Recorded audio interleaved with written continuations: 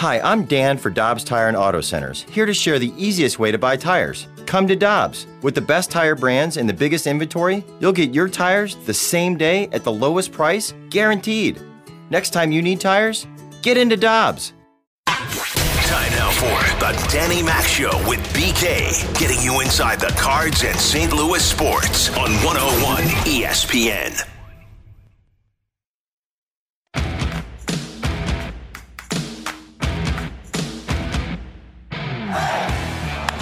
High drive, left field, it is out of here, and this one is over, and the welcome home party for Buster Posey begins right now.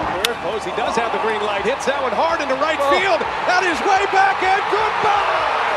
Buster Posey, a two-run blast, and the Giants are on the board first. Should we have seen this coming? Buster Posey apparently will announce his retirement from baseball today, leave about $22 million officially on the table. Now he's 34. If he decided to play beyond that, he would not have left the Giants. That's a legacy player that you, no matter what, you keep him in your franchise, and he stays in San Francisco, I would imagine.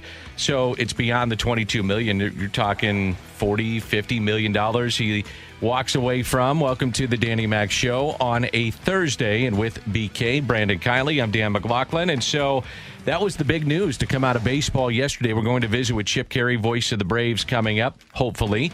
And we'll see if he's recovered from Game 6 as they get ready for their parade. I believe it is tomorrow in Hotlanta. So did this catch you by surprise, hearing that Buster Posey is walking away from the game? It did, and I like the way you put this. Maybe it shouldn't have, because he did take off the 2020 season to be around his family, and he is, as we have heard all about, a very big family man.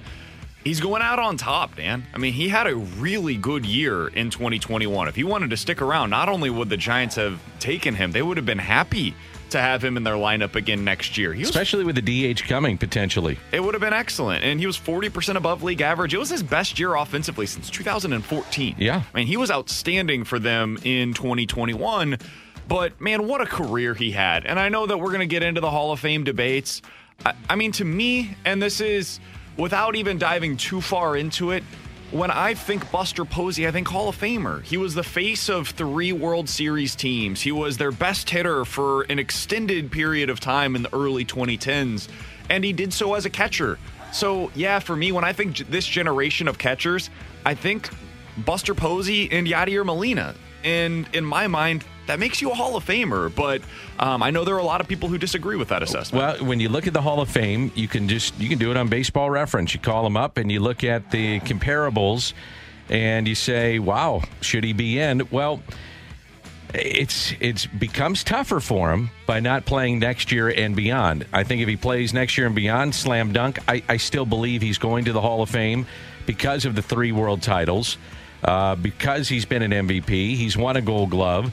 But you look at, I'm going to give you some numbers here that are staggering when you talk about the case of Yadier Molina. Because if Buster Posey goes in, Yadi is guaranteed to go in, which I think he's in already. But Molina has played in 2,146 games.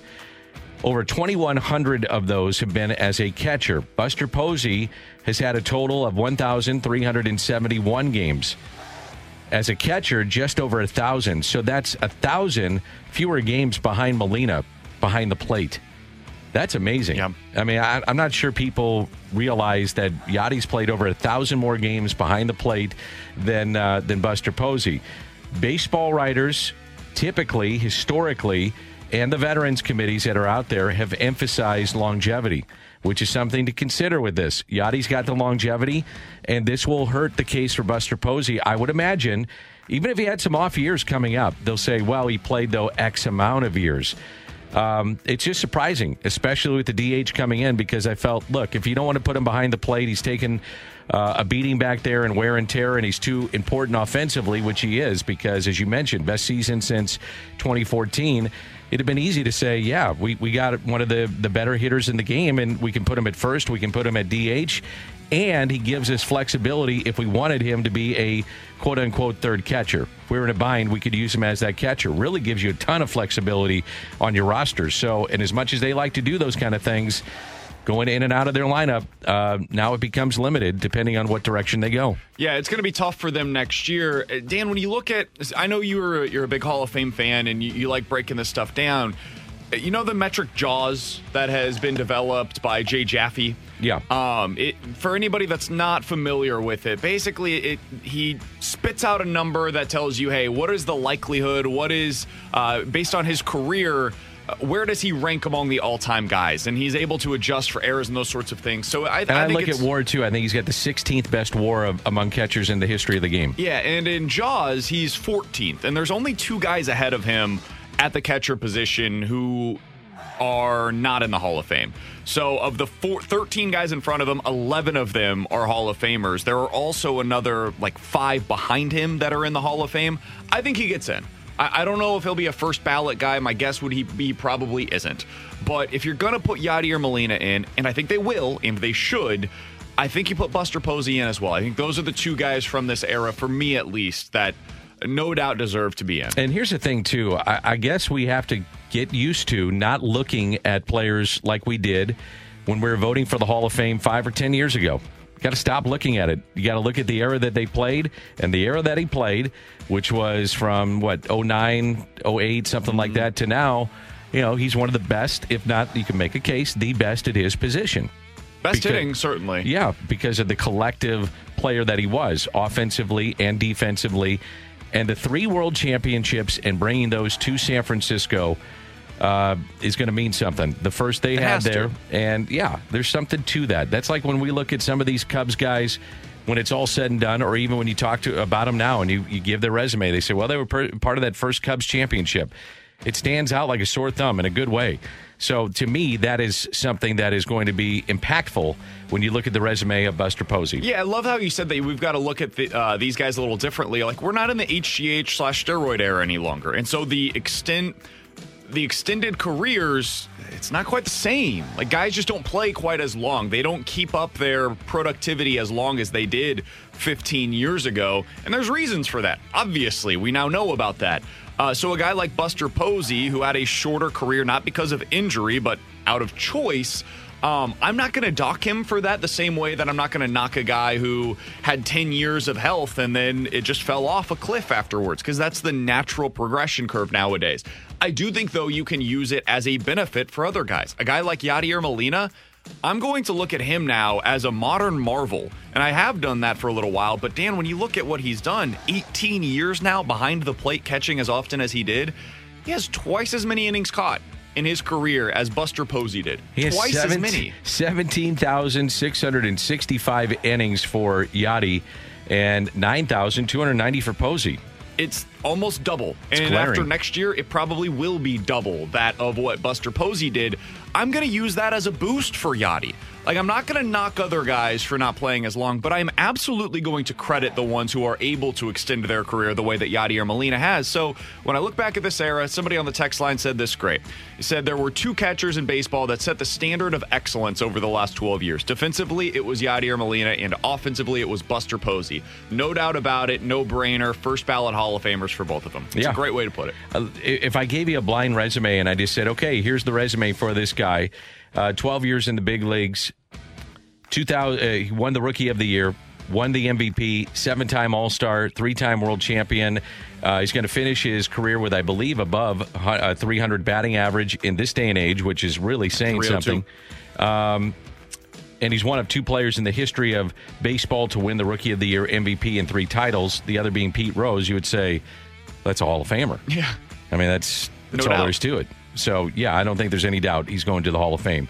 I do think, though, there'll be some voters that will, look at him and go, well, he had a chance to play beyond this and didn't do it, and longevity is something I look at. I get it. It's how you want to vote. But I think, generally speaking, most people will look at his generation because of that texter and say, yeah, because of that and what he did for over a decade, dominant player at his position, he's in the Hall of Fame. Yeah, I think sometimes you got to look at it based on their peers, right? And that's why I love what the texter said. When you look at it based on their peers for this era of Major League Baseball, He's one of the two guys that, for me, is a no-doubter at his position. And you've got to have representation for that position, as we have talked about in the past as well. That's BK. I'm Danny Mac. Coming up, we're going to visit with Chip Caray, and he is the voice of the Atlanta Braves. Back to more of the Danny Mac Show with BK on 101 ESPN.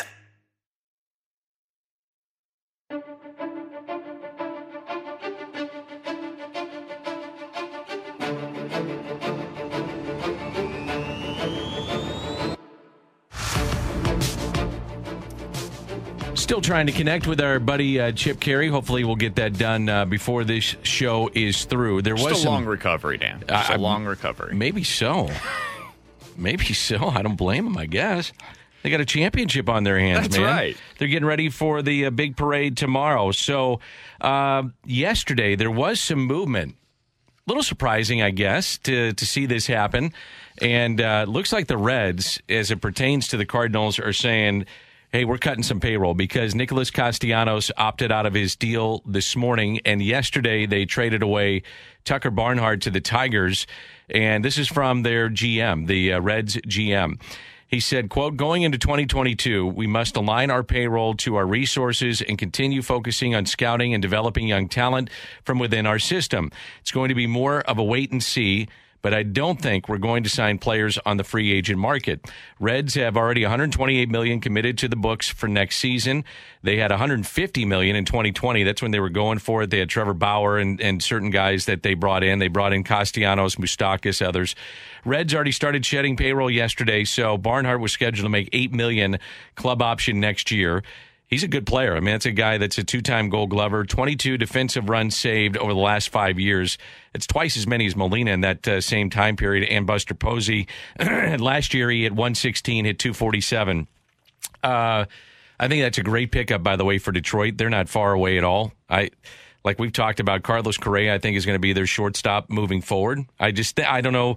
You know, you get him back with A.J. Hinch. They've never been shy to spend money. They had a better than year than they thought going into this season. Matter of fact, I thought they were one of the tougher teams the Cardinals played, which may surprise you. So I just think, though, as it pertains to the Central Division and the Cardinals, Reds are going to take a major step back, especially if they don't have Castellanos. Yeah, it opens up another window, right? You've got now two teams in the National League Central that have basically signaled to everybody, hey, we're not trying to compete next year. Really, honestly, maybe three, because the Cubs are in that spot. They've signaled that to everybody. The Pirates just don't compete right now.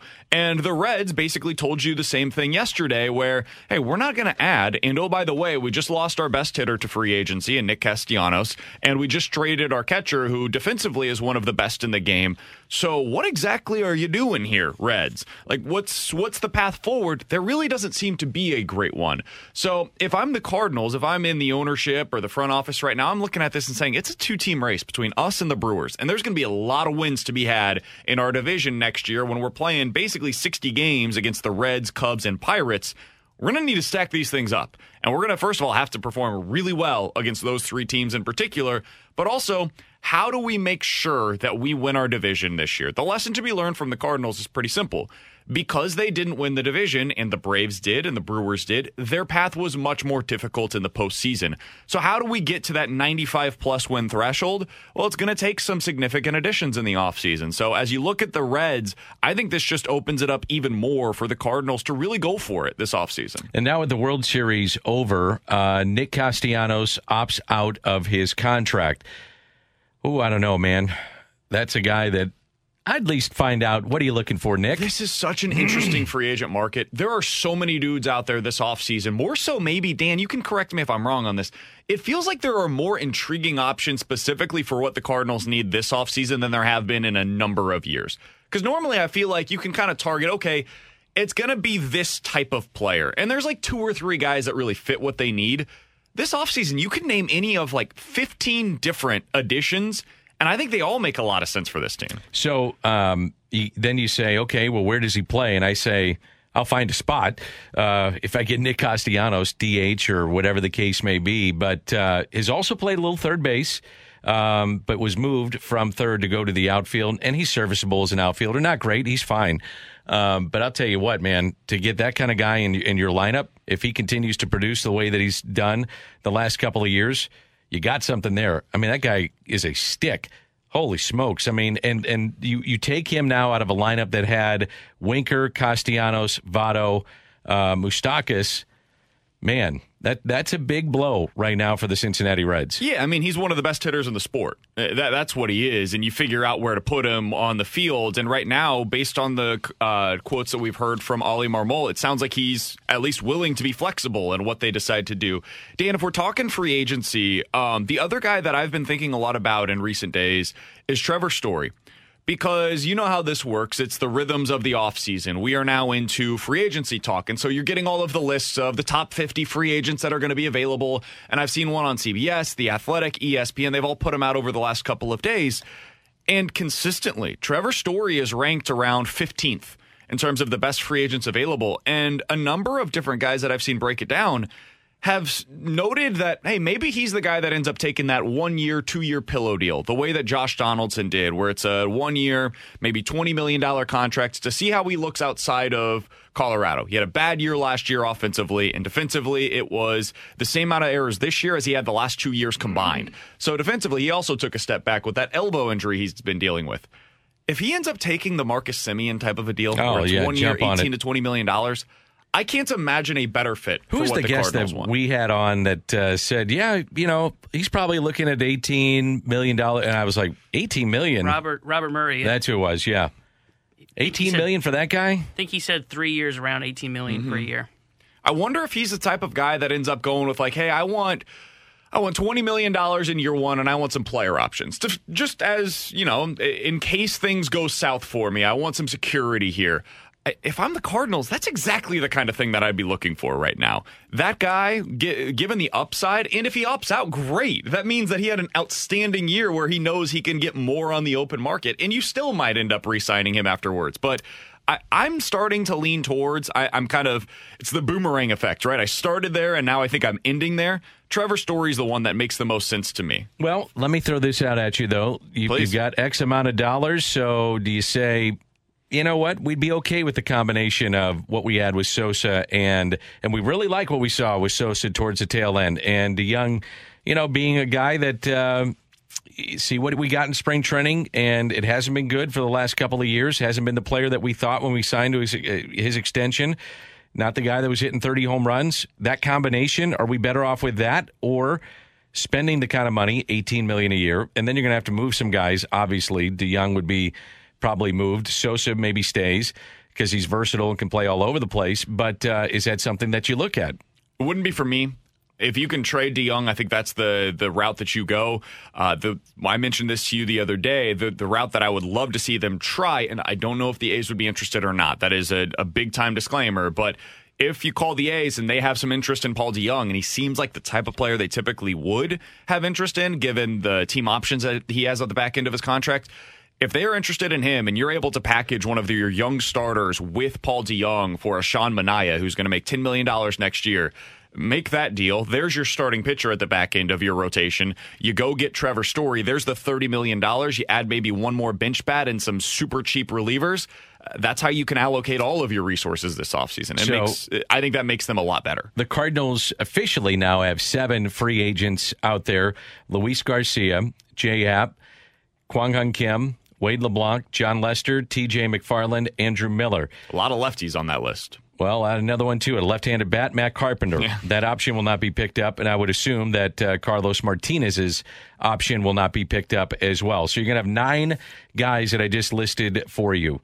Out of the 9, who do you want to see coming back? Because I got mine. Yeah, I mean, Luis Garcia is the one that immediately comes to mind, depending on what the what do you think that's going to cost like. you, though? I don't know. That's the thing that I just can't peg, because he was so good for them a year ago, but he has very little track record in recent years where it's been good. But they changed him. I know, and he's now going to the sinker instead of the 4-seam, and he's locating it. Do you think he gets like $5 million, or do you think it's below that? I don't have a good big market team, I think, would would be willing to go in the $4 to $5 million. I'm not sure anybody else would. That's the thing. If that's what it takes, maybe I avoid it. But God, was he good for them last year? And saved him. if you can't go up to the Luis Garcia market, TJ McFarland I thought was really good, and he should be able to come on the cheap. The peripherals on him are not something that a team is going to pay big money for. He's not a big strikeout guy. He did have a decent walk rate last year, but he got out of it because of the double plays. Those are probably the top two on your list that I would be interested in bringing back. But I could listen to the argument on Happ or Lester as well if you end up going the cheap market on the starting pitching side. Who would you want to see? Well, those two for sure. If I can get Garcia and McFarland back, I want him back. Miller, goodbye. Carpenter, Martinez.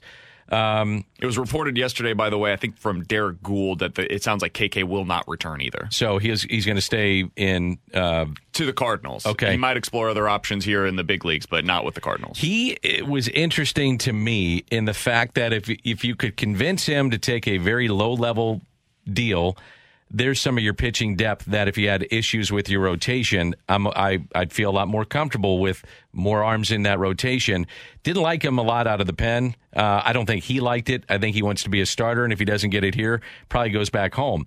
Wade LeBlanc is another one that is going to come very cheap and gives you an option that if you had that spot start, do I want to see him in the rotation? No, I do not.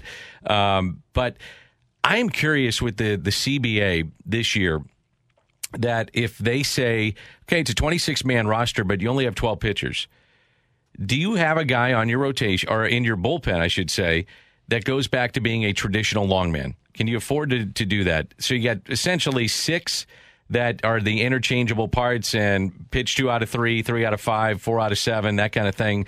But then when you're getting blown out or you need innings, you have that one guy that's kind of in your back pocket.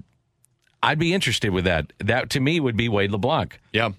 I would also be interested in finding out if he would be willing to take a minor league invite to training or to spring training next year, because it seems like that's probably where his career trajectory is headed. He's 37 years old right now.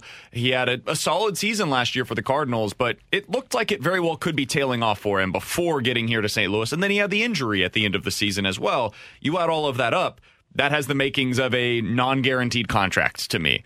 And that's the perfect kind of deal for a team like the Cardinals. Out of the two, Happ or Lester, you want either one back? I think I would be more interested in Happ, just because it seems like there would be a little more flexibility there with him than there would be with Lester. I can't imagine Lester being like, yeah, go ahead, throw me into the bullpen. Yeah, exactly. I think if you bring Lester back, he's without question, he's in your rotation. Whereas with Happ, if Alex Reyes, for example, beats him out in spring training, and I've got to tell Happ, hey, would you be interested in going to my pen to have maybe that long reliever role that you're talking about? I think it's at least possible that he would accept that role. I don't know if he's at that stage yet in his career, maybe another year. I know, but you see velocity? I know. You see if he is in a bigger ballpark, he can have some success. So, yeah, I think it's on the table, and potentially that's how you approach him. All right, we'll continue with more on 101 ESPN. Can't get enough Cards talk? You've come to the right place. Back to more of the Danny Mac Show with BK on 101 ESPN.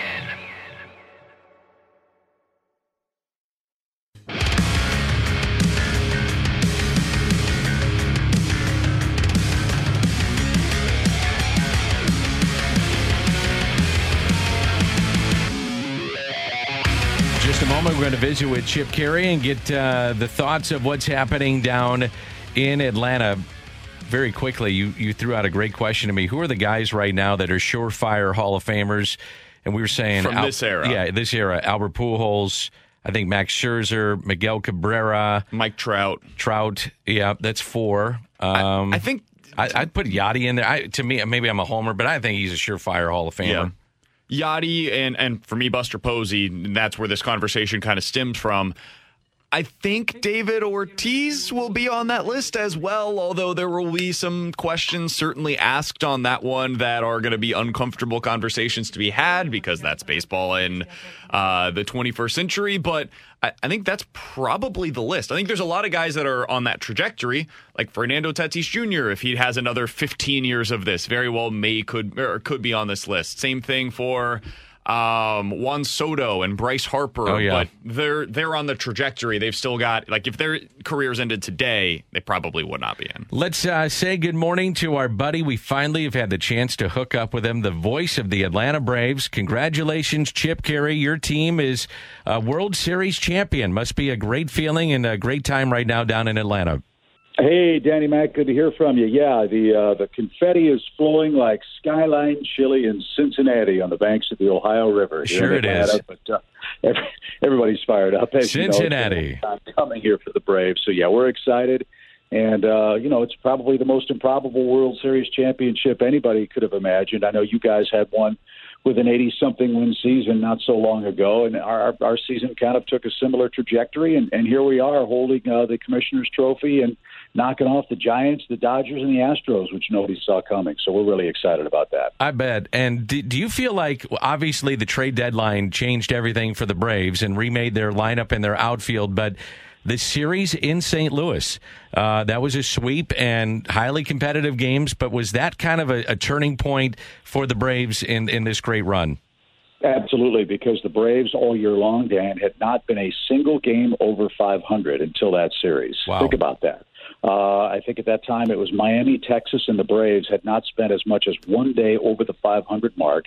And with that sweep, yeah, they kind of got going. And that was sort of a precursor. They got over 500 and got on a roll. And then, a huge road trip to Philadelphia and New York. It was a 9-game road trip. They had 2 games to make up with the Mets in a 5-game series. They won that series. They split with the Phillies, came home 5-4, and went back right before the trade deadline within 4 games of the division lead, and knowing that they could play with the Phillies with a totally depleted lineup and the Mets as well. So, the Cardinal series, huge win because psychologically had to get above that glass ceiling. They did that. And then at the end of the month, that big road trip against their top 2 rivals that were ahead of them in the division, they didn't bury themselves, and that gave Alex Anthopoulos all the ammunition and reason to say, we can win this thing. And you're right, he pulled off those big deals, and all those guys fit in hand to glove, and thankfully so for the Braves. Chip, what was the moment during the postseason that for you knew, okay, this might be a team of destiny that we're watching right now? Was there a first moment in the playoffs when you felt that way? Yeah, when Dansby Swanson threw to Freddie Freeman in the World Series then. Because I think it's safe to say if you follow this team all year, adversity should be the A, not Atlanta. All the things that they went through and had to overcome, you just never felt comfortable because, Will Smith, 40-some-odd saves during the playoffs and regular season, perfect, by the way, in the postseason, but always seemed to have traffic. 1 step up, 2 steps back. You'd get a guy back, 2 more guys would get hurt. You'd win a game, you'd lose 3 in a row. You'd get to 500, you'd ping-pong back 2 or 3 games under 500. It just never seemed like this team could handle any kind of prosperity at all until after the trading deadline. And so I say that somewhat tongue-in-cheek. For me, there were a couple of them. Freddie Freeman's home run against Hader to win that series against Milwaukee, that was like, oh, my God, this isn't supposed to happen. Because, remember, Freeman started so poorly in that playoff series. Then I think the Jock Peterson big home run against the Dodgers, Jocktober, and Pearls and all that craziness that went on down here. It just seemed like guys found a way to rise to the top. Soler hitting all of his home runs. The Braves out-homer the Astros 11-2 in the World Series. Are you kidding me?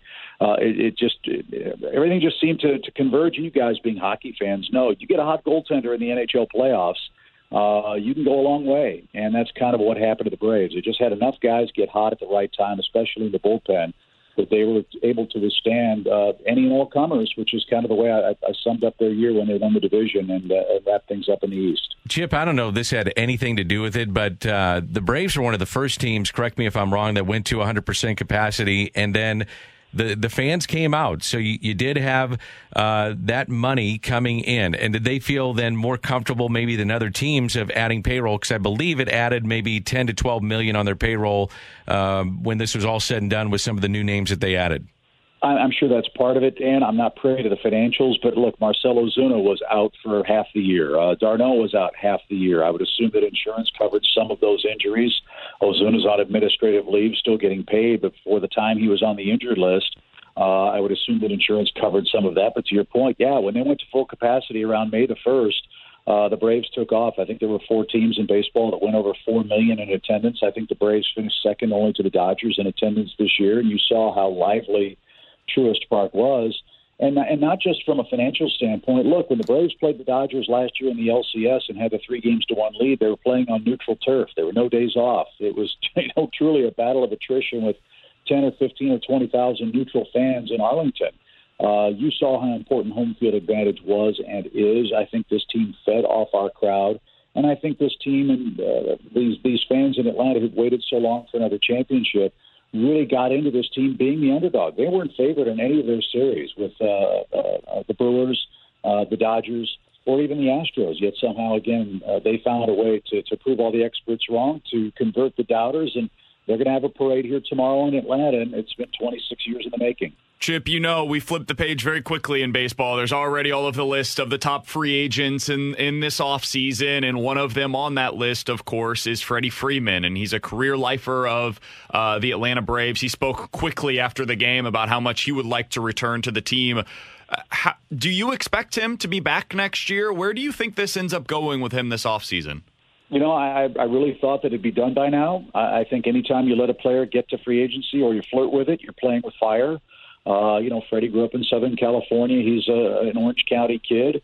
He has a residence there. He's got a residence here. He's already won a World Series championship. I don't know what the numbers are and what the offer is. Obviously, Paul Goldschmidt is a really realistic comp.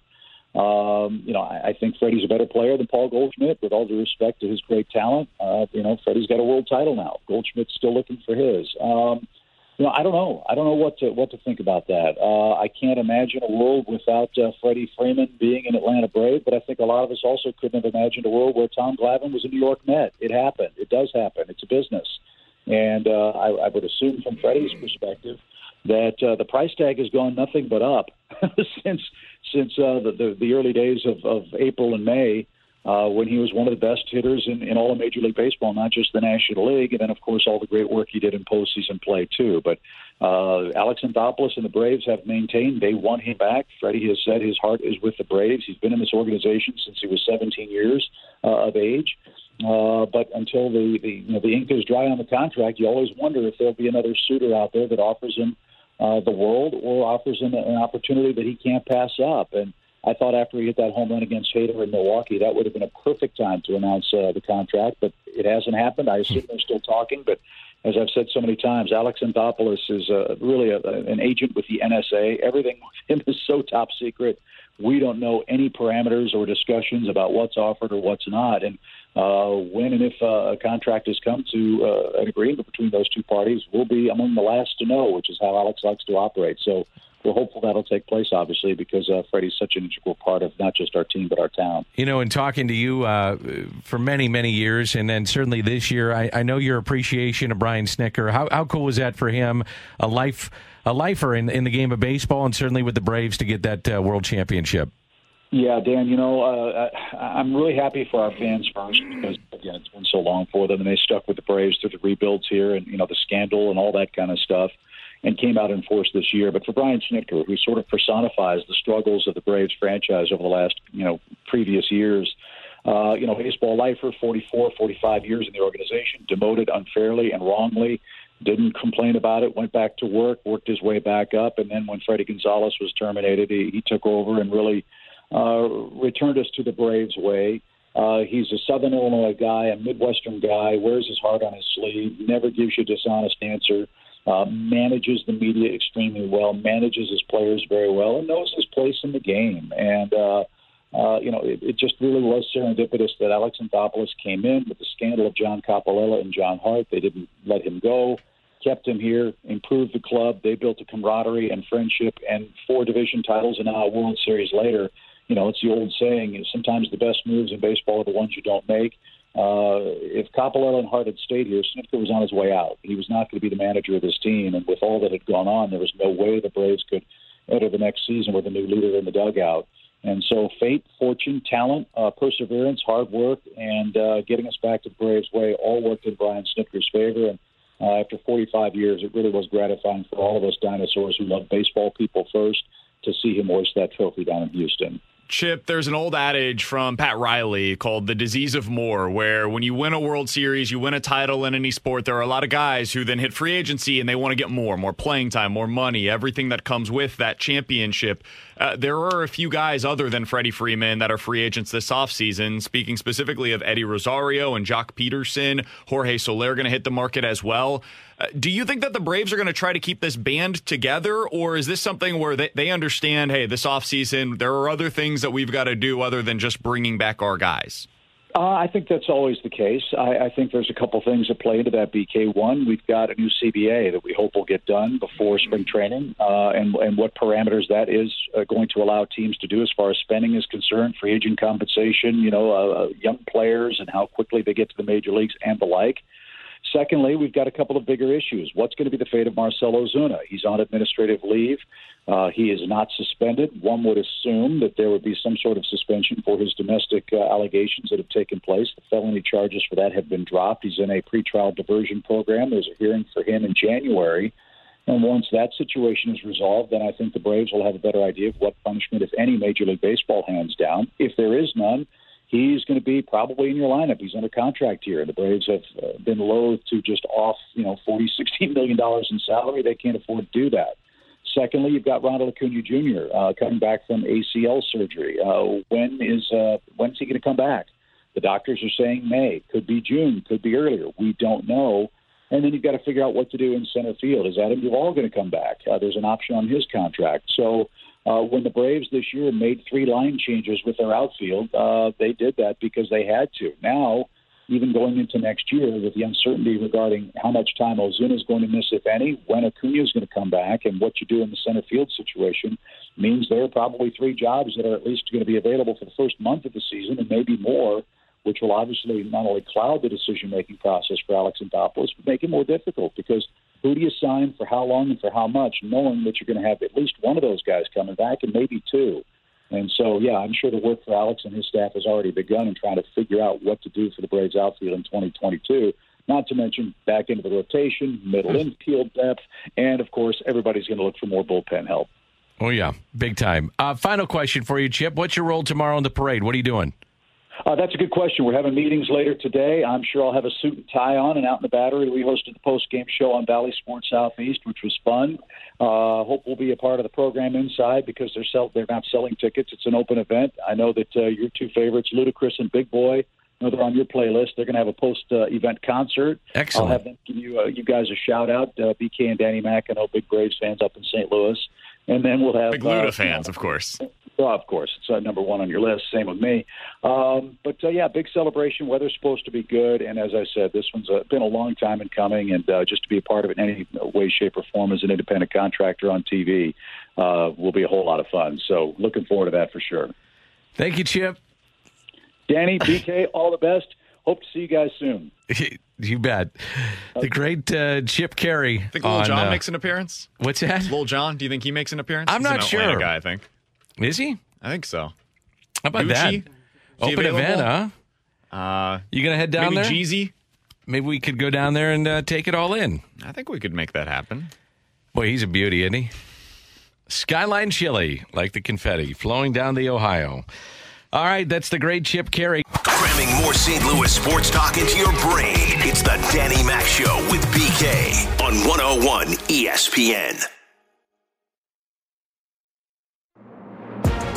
All right, let's cross it over. BK's coming up with Alex. Again, we have Blues hockey tonight on both Valley Sports and right here on 101 ESPN. Pregame on the radio side, 8:30, 9 o'clock on the television side, and it's the Blues and Sharks. Both teams been hit with COVID, so we'll see which goaltender starts tonight for the Blues. I'm curious about that, and should be an interesting game against the Sharks. Yeah, I'm very curious to see who they decide to go with, especially after the 3-on-3 overtime and the shootout last night. I would imagine if ever there was a spot where you were going to go to Hofer, this is it. Yeah. but he's a young guy who has not had these opportunities before. Do you trust him in a big one on the road? This is a big question for him, but I think they end up going that direction. Who's coming up? Who's coming up on your program? Yeah, we've got Ben Albright. He's an NFL insider. If you've seen any of the reports on Twitter about the NFL relocation lawsuit in St. Louis, you've probably seen Ben Albright's name connected to it. He's super tied in with the ownership group, so I want to ask him about where we're at with this and where he thinks we're at with the potential of St. Louis being offered an expansion team. He will join us coming up at 11:30. Joey Vitale, the Blues analyst for the Blues Radio Network, at 12:15, and we will open things up with that game from last night. Blues get a point, couldn't find a way to get the win, and where did the 5-on-5 offense go for this team? We'll talk about that coming up here in just a moment. All right, we'll talk to you tomorrow at 7. I'm on the early show tomorrow with Michelle right here on 101 ESPN. Peloton, let's go! This holiday, with the right music and the right motivation from world-class instructors, We're going to pick it up a notch. It's the holiday season. you might just surprise yourself with what you're capable of. Work out to thousands of live and on-demand classes, from running to cycling to yoga. Try Peloton risk-free with a 30-day home trial. New members only, not available in remote locations. See additional terms at onepeloton.com/home-trial. Peloton, motivation that moves you.